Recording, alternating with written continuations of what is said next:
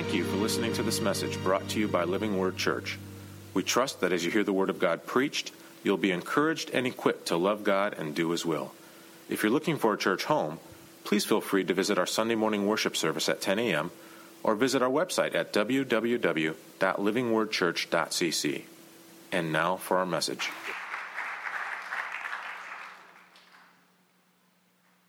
I want to just, Tony, come on, get set up. And I want to give 30 seconds just as review. We're doing a small 4-week series called the Bruised Reed. In Isaiah 42, the scripture says, speaking of Jesus, that a bruised reed he will not break, a smoldering wick he will not snuff out. And it reflects something very precious in God's heart that I want us to experience. That most leaders, when they're in power, they tend to crush the weak so they can get higher. They tend to use other people to strengthen their own position. This is a human reality. It is part of the brokenness of sin, and it is prominent in our world. We see that. No one with power gives it up. They use it to sustain themselves. Well, the scripture says, and this is the heart of God, that God who made all of creation, who sustains all of creation, who is redeeming creation, God who is the Almighty One, who is all powerful, in His strength, in His power, He defends the weak. A bruised reed is the weakest of things. A reed itself is not strong, but a broken reed is the wind itself. A small breeze could blow it down. But the scripture says that God Himself, in His strength, sustains and protects the broken, the vulnerable, the weak. And I want for us to capture God's heart for one reason, because we are bruised reeds, right? In the Isaiah 42 passage, He's speaking of Israel. That God's people themselves are broken, bruised, and vulnerable people. But it's more than that. It's we as God's people have to reflect God's heart to champion and defend and support those who are in vulnerable positions. And so today, Tony, he's going to share with us God's heart for the stranger. He's going to do it. I'm not going to try to preach a sermon, but he is specifically capable, able, and actively caring for and supporting the refugee and the immigrant among us. And so he's from the Welcome Network. He's the president, CEO, chieftain, what do they call you? Director of the Welcome Network. So again, welcome him as he shares with us.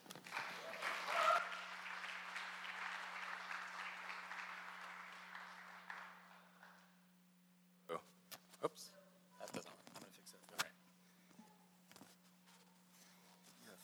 Thank you. Thank you. Complimenting my ears. All right. We good? I could use this. Okay. I think we'll be all right. All right. Thank you. I was going to ask somebody to help with this podium because I feel like Dave probably preaches and I don't quite preach. I am more of an encourager kind of type. And hopefully we'll do a little teaching and strategically making you all uncomfortable a little bit today. I think that might be called prophecy. But I benefit. This is the first time I've been able to join you on a Sunday morning, although I've been here on a Friday evening before, joining in some worship times. But first time on a Sunday morning, but Living Word, you benefit from your reputation. I attend Mercy Hill Church. I've been attending there for 4 years. And knowing that Living Word was part of planting Mercy Hill Church and that you employed a man named John Leitzel, who's now our pastor, I know so much about you because of that. And your ministry has preceded you. So I just want to thank you for the ministry that you have given to me personally and to my family and to those at Mercy Hill. So thank you. I'm going to be starting a little bit vulnerably today, and I'll share by sharing a small secret with you, and that is that my plan for my life was not the Welcome Network. 7 years ago, I was blissfully ignorant, working in a different missionary context. 6 years ago, my life was in crisis, and 5 years ago, the Welcome Network began. God sees what we cannot see. This past week I attended something called the Global Leadership Conference, and it's many leaders speaking on different themes, and most of them said in one way or another that what they were doing with their lives is not what they thought they would be doing with their lives. My story, other people's stories, people who say this isn't what I thought I'd be doing with my life, they're reflected in a very significant moment in church history. And I want to look at that for a moment. You don't have to go there. I'll tell the story a little bit, but it's in Acts chapter 10. And in Acts chapter 10, we find Peter, the apostle, and he's taking a probably well-deserved long weekend at his friend's house at the beach. Peter's chosen to follow Jesus and to preach the gospel to Jews around Israel and to take the message of the Messiah to his people. We remember that Jesus told Peter, "Tend my sheep, feed my lambs." And Peter's most likely thinking, I got this, because we know Peter. I got this, God. I'm not going to read it. The story has a lot of repetition to it, but you may remember that Peter's on the rooftop. He's praying. A favorite pastime for those of us in ministry is to get away once or twice a year, maybe find a quiet spot, reflect, recharge, rest, eat some good food. Peter gets hungry, but the retreat center doesn't have the food ready yet. So he calls Uber Eats and he gets some Bombers. He doesn't do that. He has to wait for his food. He continues his little retreat and he falls into a nap while waiting. And here at this point, Peter's retreat takes a little bit of a U-turn. Actually, Peter's life gets interrupted and rerouted. And it starts with this daydream, a vision. And in the vision, Peter sees a white sheet coming down from the sky, and there's all sorts of animals on it that, as a Jewish person, Peter knows not to eat. Maybe rock badgers and snakes and frogs and things that we would also find less than appetizing. But you probably also have a Porky Pig or Babe the Pig on there, things that we would find very appetizing. And there's a few pictures I found of different interpretations of this moment, so you could go to the slide there. This is kind of one of the more traditional pictures. And then if you go to the next one, this one's a little interesting to me. He looks a little like Kramer from Seinfeld. And there are hot dogs and lobsters, and I think there's even Hot Pockets up at the top of the picture. And a voice tells Peter to kill and eat these animals, and despite his hunger, Peter reacts in disgust. Of course not, God. These animals are not for Jews to eat. I'm part of your people. I follow you. I obey you. But the voice comes again, and he tells Peter, he changes the script a little bit. He says, what God has made clean, do not call common. And the thing even happens a third time. And this might be a form of God lovingly chastising Peter, the way Peter probably remembers Jesus asked Peter 3 times if he loved him. And so maybe by the third time the message is received. Maybe. A lot of us husbands out there might need to receive that message at least 3 times as well. But then the story zooms out beyond Peter's little rooftop retreat, and we get an idea that God is doing something bigger. Because at the same time, God has sent a message through an angel to Cornelius, a good non-Christian man. So we can go to the slide here. Let me repeat that. A good non-Christian man. First of all, Living Word, can we even accept that? The world wants us to see enemies in other people. God wants us to see other people with love. The world wants to define evil as the other, the stranger. God wants us to take a message to lost and loving, God-fearing people. The world wants enemies we can see with our eyes and defeat. But God shows us strangers who are themselves tormented by the same real enemies that torment us. The world wants us to see non-Christians as something to fear, but God wants us to see non-Christians as someone to embrace and love into the kingdom. I know you guys are a little louder than some of the other churches, so can you amen that one? So this Roman soldier, Cornelius, this God-fearing, not yet Christian man, is being pursued by God. And the angel tells Cornelius who Peter is, what he's doing, where he's at. And Cornelius, this leader of 100 soldiers, sends for Peter. The short story is that this is the very first moment where the early church understands that the message of salvation, the message of love and purpose and freedom and redemption through Jesus Christ, it's for everyone. It's not just for Jewish people. It's not just for the, quote, people of God. And Cornelius, this is like such a great story of success, because Cornelius, his people, his family, they believe. They're baptized. They start speaking in tongues. It's a spirit-filled, undeniable moment. Peter was just trying to get some rest before his next synagogue stop. And instead, he finds himself in the middle of changing history. He actually has to document this, so he pulls out his iPhone and he throws a video up on YouTube. You know, when our Mercy Hill team went to Lebanon this past summer with the Welcome Network, we asked some of the Syrian refugee kids who've been born and have lived in a tent most of their life, what they want to do when they grow up, and many of them said, YouTuber. I didn't even know that was a job, but in the days before iPhones and YouTube influencers and cameras in every pocket, or cameras in any pockets, Peter's like, my Jewish background Christian friends are not going to believe me, so I have to bring some people with me. And they're going to corroborate his story. And so here's the point in the story of the Scriptures. At this point in the story of the Scriptures, we begin to see Paul's story appear a lot more and Peter blend a little bit into the backdrop, because this is the moment where the gospel spreads out. And by the way, Cornelius, who is he? He's an immigrant soldier with a work visa leading occupying enemy troops.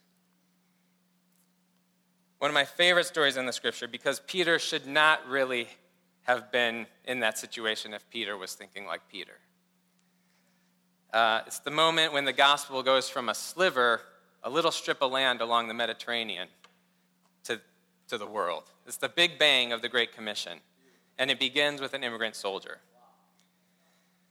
But going back to verse 17, just as Peter has the vision, but before he meets Cornelius, there's a verse that the vision goes away. It happens the 3 times. Peter pulls out of his trance, and the verse says, now Peter was doubting in himself what this vision he had seen should mean. Another version says, he was inwardly perplexed. Can we say that we've been there with Peter? We've been there. We're with Peter here. I'm not going to make you turn to your neighbor and say you've been there, but we can agree that we've been there, inwardly perplexed, and what is God asking of us, especially when it conflicts with our culture, and welcoming the stranger at this time in our culture conflicts with our culture. Peter was on a vacation, having a quiet time on the roof, waiting for his seaside lunch. His timeline was rest, eat, peace, quiet. God's timeline was, it's time for us to change history a little bit, Peter. In May of 2013, I'd been working for Campus Crusade for Christ for 13 years, and I joyfully told people, I'm going to either die or retire with Campus Crusade for Christ. But by April of 2014, I had launched the Welcome Network. It's a different story for another day, but sometimes God takes us on a diversion. And that diversion is often messy and uncomfortable and humbling and messy again. And sometimes it's even our sin or the sin of others that interact and bring that diversion about. And that's such a huge part of working with immigrants and refugees. It's sin, it's war, it's violence, it's drug cartels, it's profiteers, it's politics and greed and evil men and the plans of the enemy from the pit of hell that have driven so many of these from their home, either fleeing for their lives or at least looking for a better life. And we live somewhat in that gray when we welcome the stranger. And it's also such a huge part of working with immigrants and refugees because working with immigrants and refugees interrupts us. It interrupts us. when someone we're serving doesn't have a car to get around and their child gets sick, and you just sat down after dinner to watch the game or read a book. It might not be go tell a Roman soldier about the Messiah, but it might be go love a Congolese friend and help their daughter get to urgent care. And when these nudgings come in the form of interruption or discomfort or sacrifice, God's giving us an opportunity for people to be loved into the kingdom. When I was a new Christian, you can go to the next slide, one of the first things that people told me to do was to pray for the 1040 window. I didn't know what that was. I still can't explain the name. It has to do with latitude and longitude, and I hated geography. But it stands for a part of the world with more than 2 billion people who haven't had a chance to hear the gospel. And we were college students praying that God would do something, and you know what I thought would happen? I thought God would let secret missionaries in to start secret little churches, and that a few people from these countries would be able to become part of every tribe and tongue and nation. But what's happened instead, well, let me tell you some of the countries in the 1040 window. Afghanistan, Eritrea, Iran, Iraq, Palestine, Jordan, Laos, Lebanon, Myanmar, which is also called Burma, Nepal, Pakistan, Sudan, Syria, Vietnam, and Yemen. If this rings familiar, it's because it's basically a list of where most of the world's refugees are coming from right now. Or were coming from when we had a refugee program. God is giving us an answer to our prayers from decades ago. He's giving us an answer, and it's not a comfortable answer for us, church, but he's giving us an answer. We're being given an opportunity. The nations are coming, and the Great Commission is at our doorstep. So anyway, in 2014, I wasn't sitting on a rooftop, but God spoke to me, and in the middle of this crisis, he said something about the Welcome Network. And I thought, this should work. People, individuals, churches, pastors, had been supporting my mission work for years. American Christians believe in the Great Commission. They believe in missions. This thought of welcoming the stranger should be a no-brainer. Well, those were my thoughts in 2014, before the Paris attacks, before the last election cycle and all the back and forth on both sides, before the travel ban, before the refugee system got basically shut down, before immigrants became a political weapon on both sides, before plans for the wall and this new era of fearfulness. So I started down a road that has oftentimes left us perplexed, like Peter, but also given us moments of awe and wonder and grace, as ministry always does. Dave wanted me to share mostly stories, and up till now I've mostly not done that. But I'll share a few stories. Let's go to the next slide. The first thing I did in 2014 was decode what do immigrants in Chicago and Northwest Indiana need.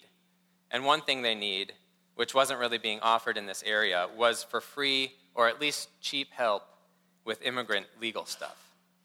I'll tell you guys, it's really difficult for someone to stay here legally with the amount of bureaucracy and confusion over the papers and the evidence, and it's always convoluted and the laws are always changing. So I took a bunch of classes and I did something, again, I never thought I'd be doing with my life, and I became accredited to practice immigration law. And then I waited, because you can't just put up flyers for this stuff. But my first client was a man named Ramesh. He's on the right there with me. He called and asked me if I could help him become a citizen. Ramesh was an engineer back in India, and his sister had a chance to come to the United States, and she petitioned for Ramesh. And what that means is that if you're a sibling who becomes an American, you can ask the government for your other siblings to come. But typically, there's a long quota line for them, and so Ramesh waited 14 years after his sister petitioned for him to be able to come here legally. And so in that time, he turned 65. That's when he came into the United States. 51 years old was when his sister asked the government, and then 65 is when he got here. And he had gone through a divorce many years before. He was alone here. He came, he got his green card. A year after he got here, his sister passed away. And 2 years after he got here, he developed heart problems. So the nurse who helped Ramesh in Illinois recover from his surgery, she was a Christian, and she gave him a Bible and a picture of Jesus, and she prayed for him. And I asked him why he called our office, because he was our first client and nobody knew about us. He said he found out about our services from the internet. He saw we're a Christian organization, and since the nurse who prayed for him was a Christian and he got better, he told me, quote, "Christians have always been lucky for me." I've met Ramesh 6 times in my life. I met him that day. I met him another time when he dropped off documents that I needed to help him. I met him a 3rd time when I went to his naturalization interview. I met him a 4th time when I went to see him take his oath of citizenship. And twice he's invited me out for meals, once to Denny's and once to an Indian restaurant. By the way, we do this part of things because that's how the immigrant community has come to know us now in our area, in Illinois and in Northwest Indiana. And that's why people call our office from the immigrant community, is for these services. From our American mentality, a person like Ramesh, I would call that person a client or maybe a work colleague or maybe an acquaintance. But Ramesh calls me his little brother. We talked about the gospel. He's invited us on vacation with him. When we welcome the stranger, we regain a piece of our lost belonging as the church. Last October, I was invited to a conference of Christians in North America who serve immigrants and refugees. Small group of people, you can imagine. It was 2 days, and my wife Jenny and she decided to come with, and so it began with really great worship, and I was settling into 2 days of that Peter on the rooftop kind of mentality. Eat some good food, get some quiet time, get some rest. And then God totally ruined that when I met a woman from Texas. She runs an immigrant homeless shelter down there, and we started talking, and she told me her shelter was full. And that didn't surprise me. Shouldn't surprise us if the immigrant shelters down in Texas are full. But I asked her where most of the people were coming from, and then she kind of white-sheeted me, kind of surprised me. And she said most of her shelter was full of people from the Congo. And I already told you I hate geography. And that's what I told Jennifer. I hate geography, but I don't think Congo is south of Texas. Can you tell me, can you confirm that for me? And she confirmed this, and she explained to me how Congolese people are ending up down at the Texas border. And fascinating and tragic, I can send you a 30-minute documentary about that if you want. But at this point, the Holy Spirit and Jennifer have now conspired at that moment to emotionally manipulate me. And I say the following words, and as I'm saying them, I'm regretting them. And it's like slow motion coming from my mouth. I know Indiana is a long way from Texas, but how can we help? I know Indiana is a long way from Texas, but how can we help? And some days I wish, she said, prayer and warm thoughts. But there's a video that Lacey Blunt, is Lacey here today? Is she part of Living? She's okay, she's part of Hope. Well, part of LifeLink has made this video that explains a little bit about the rest of this story. So if we can kind of cue that video up and look at it. And it is a few minutes, it's about 7-8 minutes long, so I'll just step to the side while we watch this.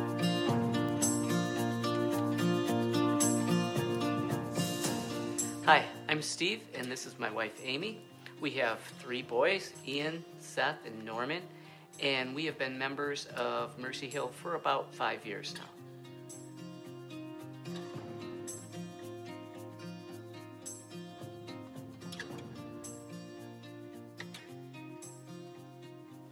I knew Tony from the Welcome Network, and I was aware of what he was doing with the refugees, and I really liked that. We were around November. There was a family that had come here that we invited over, and they were from the Congo. You know, after they were here, Amy and I started thinking about maybe we could host a family. And so Amy was really up for it, and I was a little more hesitant. And around December, Tony contacted us and told us of a family that was a mom, dad, and a newborn baby that needed a place. And so I called Amy, and we were talking about it, and by the time I got back to Tony, he had already found a home for them. And I remember at that time when that happened, my heart kind of sank. And I just kind of felt like, yeah, we need to do this. Then there was a couple weeks later, Tony contacted me with a second family, and I contacted Amy, we talked about it for a minute, and when I got back again, they had found somebody else to take care of them. So Amy told me the next time this happens, don't even call me, just say yeah. So we were a host family to a family of 3, a dad, mom, and their 5-year-old daughter. They had come from the Congo, and for political reasons, they were afraid for their lives, so they needed to leave. And their journey took about 13 months, and they went to a neighboring country in Africa, and then from there got to Cuba, and Cuba sent them down to Ecuador, and then, country by country, they journeyed up through South America and Central America until they arrived at the Texas border. So they contacted a Welcome Network, and Tony had said, yes, we have host families that are willing to have them come live with them. After they had been here about a week, we invited the first Congolese family over here because we thought,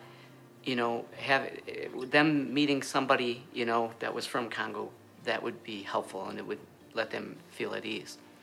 So when they came in, I went and picked them up, and when they came in, the family came in. They had a husband, wife, and 5 kids.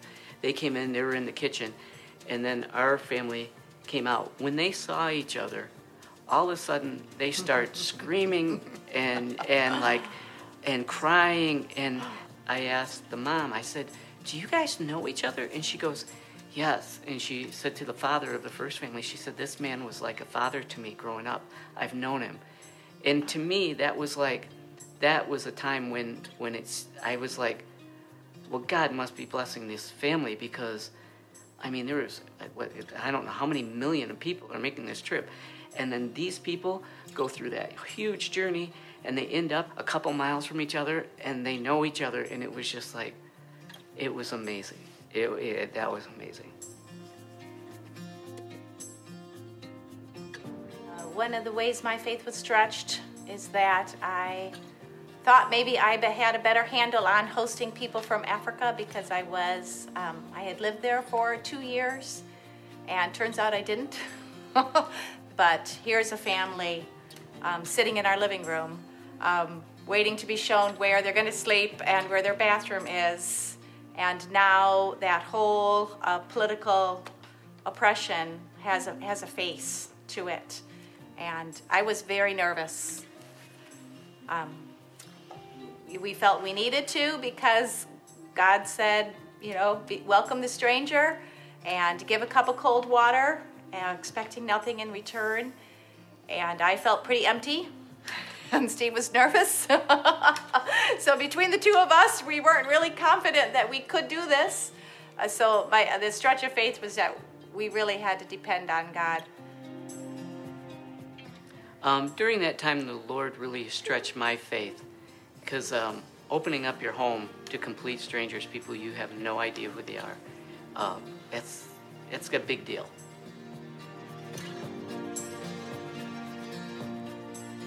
So we envisioned, kind of when we said yes to hosting this family, that we would bear the brunt of housing them, feeding them, driving them around, getting them to the health clinic, really doing whatever needed to be done for this family. And we were incredibly wrong.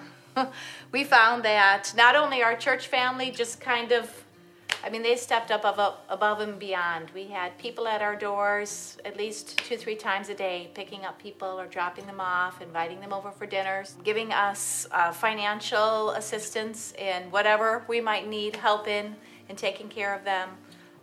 We just felt we thought we were going to do it by ourselves, and we were definitely not alone in helping this family. We were part of a family that was helping them.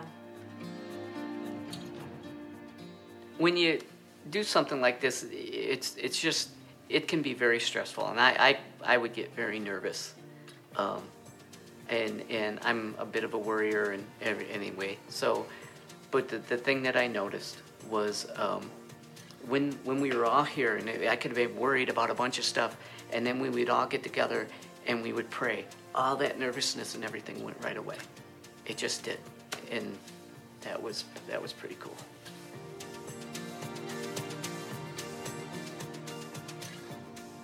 Some of the difficulties we expected to encounter with the family from the Congo, obviously, is a language barrier and a cultural barrier. But one of the unexpected difficulties were rooted in our expectations of what it would be like to have another family live with us. I naively thought she and I would become best friends and we would do all my housework side by side. And that didn't happen.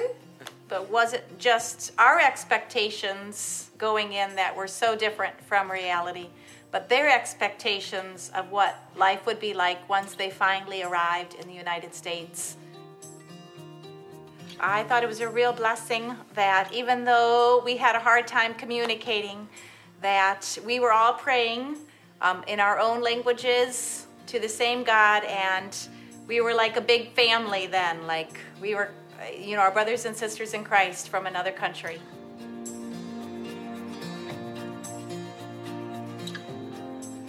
I think what I learned from this experience is that when you feel God tugging at your heart for something, you just need to go for it. You just need to go with it. And it's not always easy, but there's a reason for it, and you just got to do it.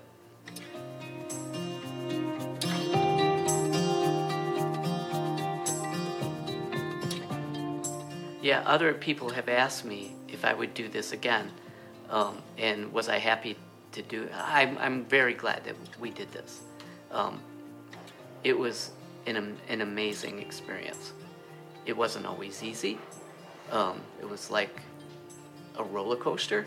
There was highs, there was lows, there was all that, but I'm really glad that we did it.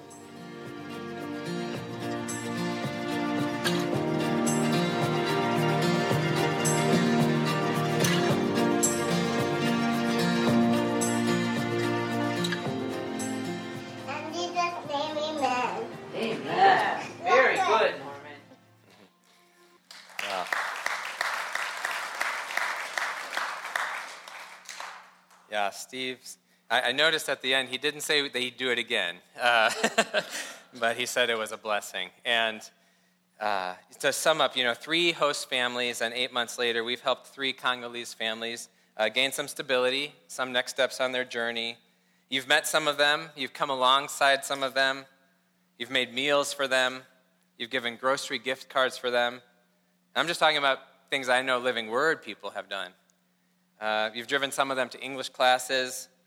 And by the way, Akiko's been part of our ministry as well with some ESL things that we were doing for about a year. They worshiped with you one night a few months ago when we had that special Abounding concert. So we're inviting people to consider hosting more families. I apologized for the first week to Steve and Amy that we threw them into chaos. Now, months later, I don't apologize because I've come to embrace the Welcome Network's role. We are here to throw churches into chaos. And so, but hopefully we do that in a spirit-filled way. Usually when you show a video, you're almost done. I do have a bit more, so hang in there with me. My Welcome Network, Dave's here with us. Dave and Kate had just joined us about 2 months ago, and we're very blessed to have them working with the Welcome Network. And so if you want to talk more about potentially hosting a Congolese family, Dave and I can set a time to meet and pray with you about that. But let me be clear, we don't really know what we're doing. We don't. We are doing this because God has called us to do this, and God does know what he's doing. When the first family arrived, I was like, how in the world are we even going to communicate with them? It was November. We picked them up from a Greyhound bus station. There was a mom, a dad, and 5 kids. They didn't even have coats. They'd never seen snow. They came in the middle of snow. And I said, how are we going to even speak with them? And God said to me, "Didn't you meet a guy from Congo last year?" And I said, "I did, God?" And he reminded me that he was right. God usually is. And he reminded me that Felice Mabibia from Crosspoint Church is originally from Congo. And not only that, but he speaks, his native language is Lingala, which is the same language that these Congolese families speak. So Felice has been a crucial part of what we've been doing. And just what Steve was saying, think about this. Families that were half a world away 11 months ago, now we get to be friends with them. Here in Lansing, Illinois, and Hammond, Indiana. It's crazy. We get to share meals with them and go eat birthday cake together and mourn with them and celebrate with them. And I think I might have, maybe the next picture even. And imagine what happens when our children are exposed to this kingdom work. It changes their perspective. When the Hadleys foster an asylum-seeking, that's John Leitzeld's word for this hosting. He says it's like fostering. We don't know how long they're going to be with us. They might be with us for 6 weeks or 6 months, and so John says it's a lot like fostering.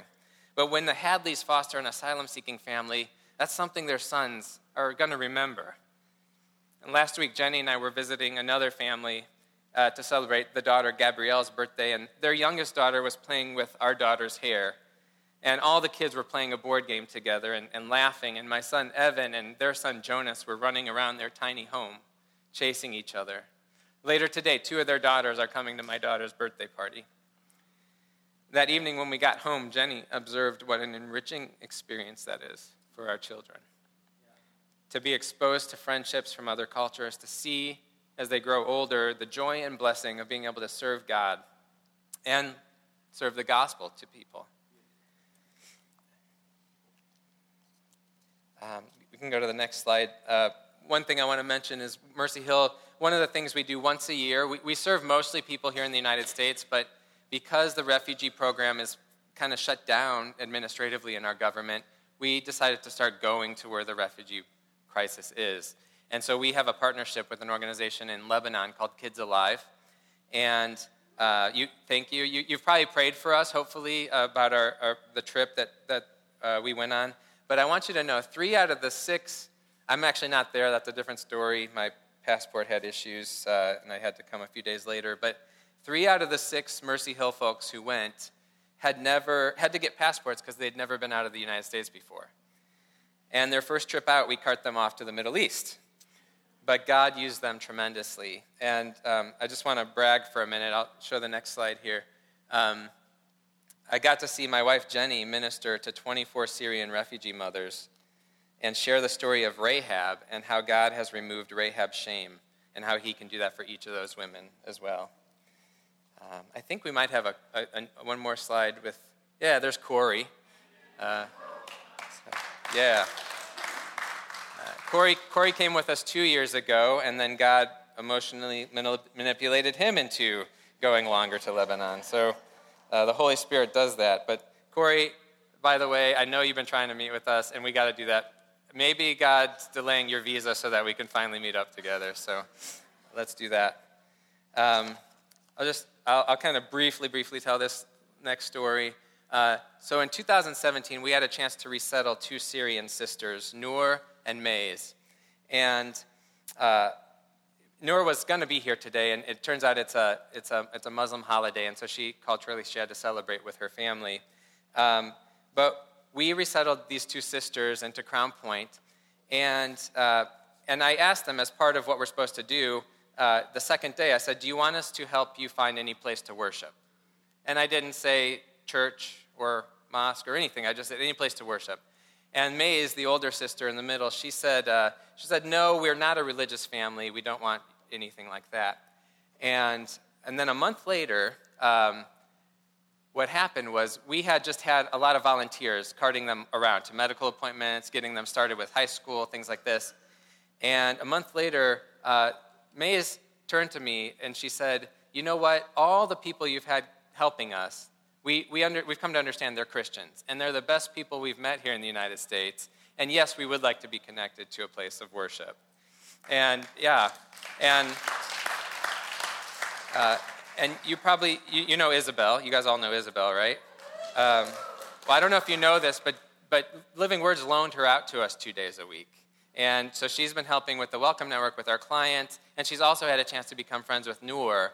And so you might not know this, but Noor's come several times to Living Word Church on a Wednesday night, I think, at least once, on a Tuesday night with the young people. And she's being exposed to the gospel through Living Word Church and through Isabel. And so this is just, again, a beautiful, beautiful picture of how God is doing things. I'm going to wrap up here. I don't know if do you guys get programs here? I didn't get one when I came in, but no.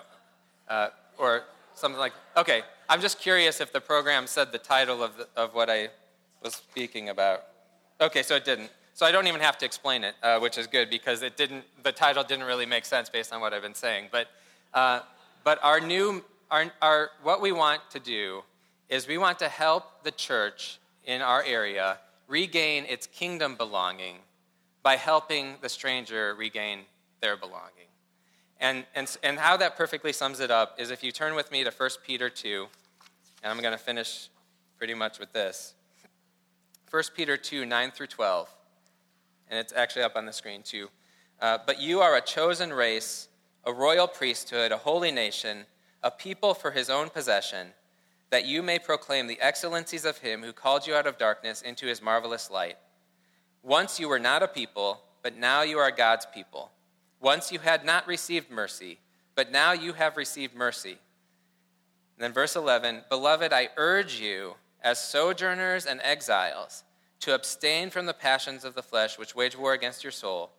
Keep your conduct among the Gentiles honorable, so that when they speak against you as evildoers, they may see your good deeds and glorify God on the day of visitation. Dave read another passage, 2 Corinthians 5, where God tells us that we are his ambassadors as if God is making his appeal through us. God is making his appeal through us. And it's interesting. We are a chosen race, a royal priesthood, a holy nation, but what does he call us right then after that? Sojourners and exiles. We are a people wandering. We are a people still waiting for our kingdom. It's not here yet. We shouldn't expect that we're going to fit into the cultural kingdom of this age. We shouldn't expect that we're going to easily slide into the cultural kingdom of America or any other empire. Our role is to proclaim the excellencies of him who called us, and given that context for who we are as a church, we regain our kingdom belonging when we find those who are also needing to regain their belonging. And who should we find camaraderie with? Who should we find solidarity with? Other sojourners, other strangers, because we are broken reeds and sojourners ourselves. We've, to varying degrees, lost our saltiness, and buried our lights under the bushel basket of the American dream or other things, but we regain that by getting back to kingdom work. And so the last thing is 4 takeaways. 1, just pray and listen for white sheet moments when God's telling you to do something. It could be interrupting moments sometimes. Look for weekly welcoming chances. It doesn't even have to be an immigrant or a refugee. If someone moves in on your block, bake cookies for them. If you go to the park and bring extra granola bars and waters and see if anyone needs something. Just start with things like that, and give us a call. You can volunteer with us a week in the office or other things. We have a lot of needs as well. Consider fostering or hosting, or consider coming to Lebanon next year with us. And then talk to Isabel about other ways to volunteer and to give, because she's our kind of connection here at Living Word, okay? My guess is that if you do some of these things, you're going to find yourself regaining your kingdom belonging as well. So let me pray. Lord Jesus, thank you for this opportunity to be part of this month of talking about vulnerable people. Thank you that we are bruised reeds. Thank you that we are sojourners, because it means we don't have to try to fit in here. We can be the church. We can be the people of God. And I pray for Living Word that you will help them to do that more and more each day. And I pray that this message would be a catalyst for them. In Jesus' name, amen.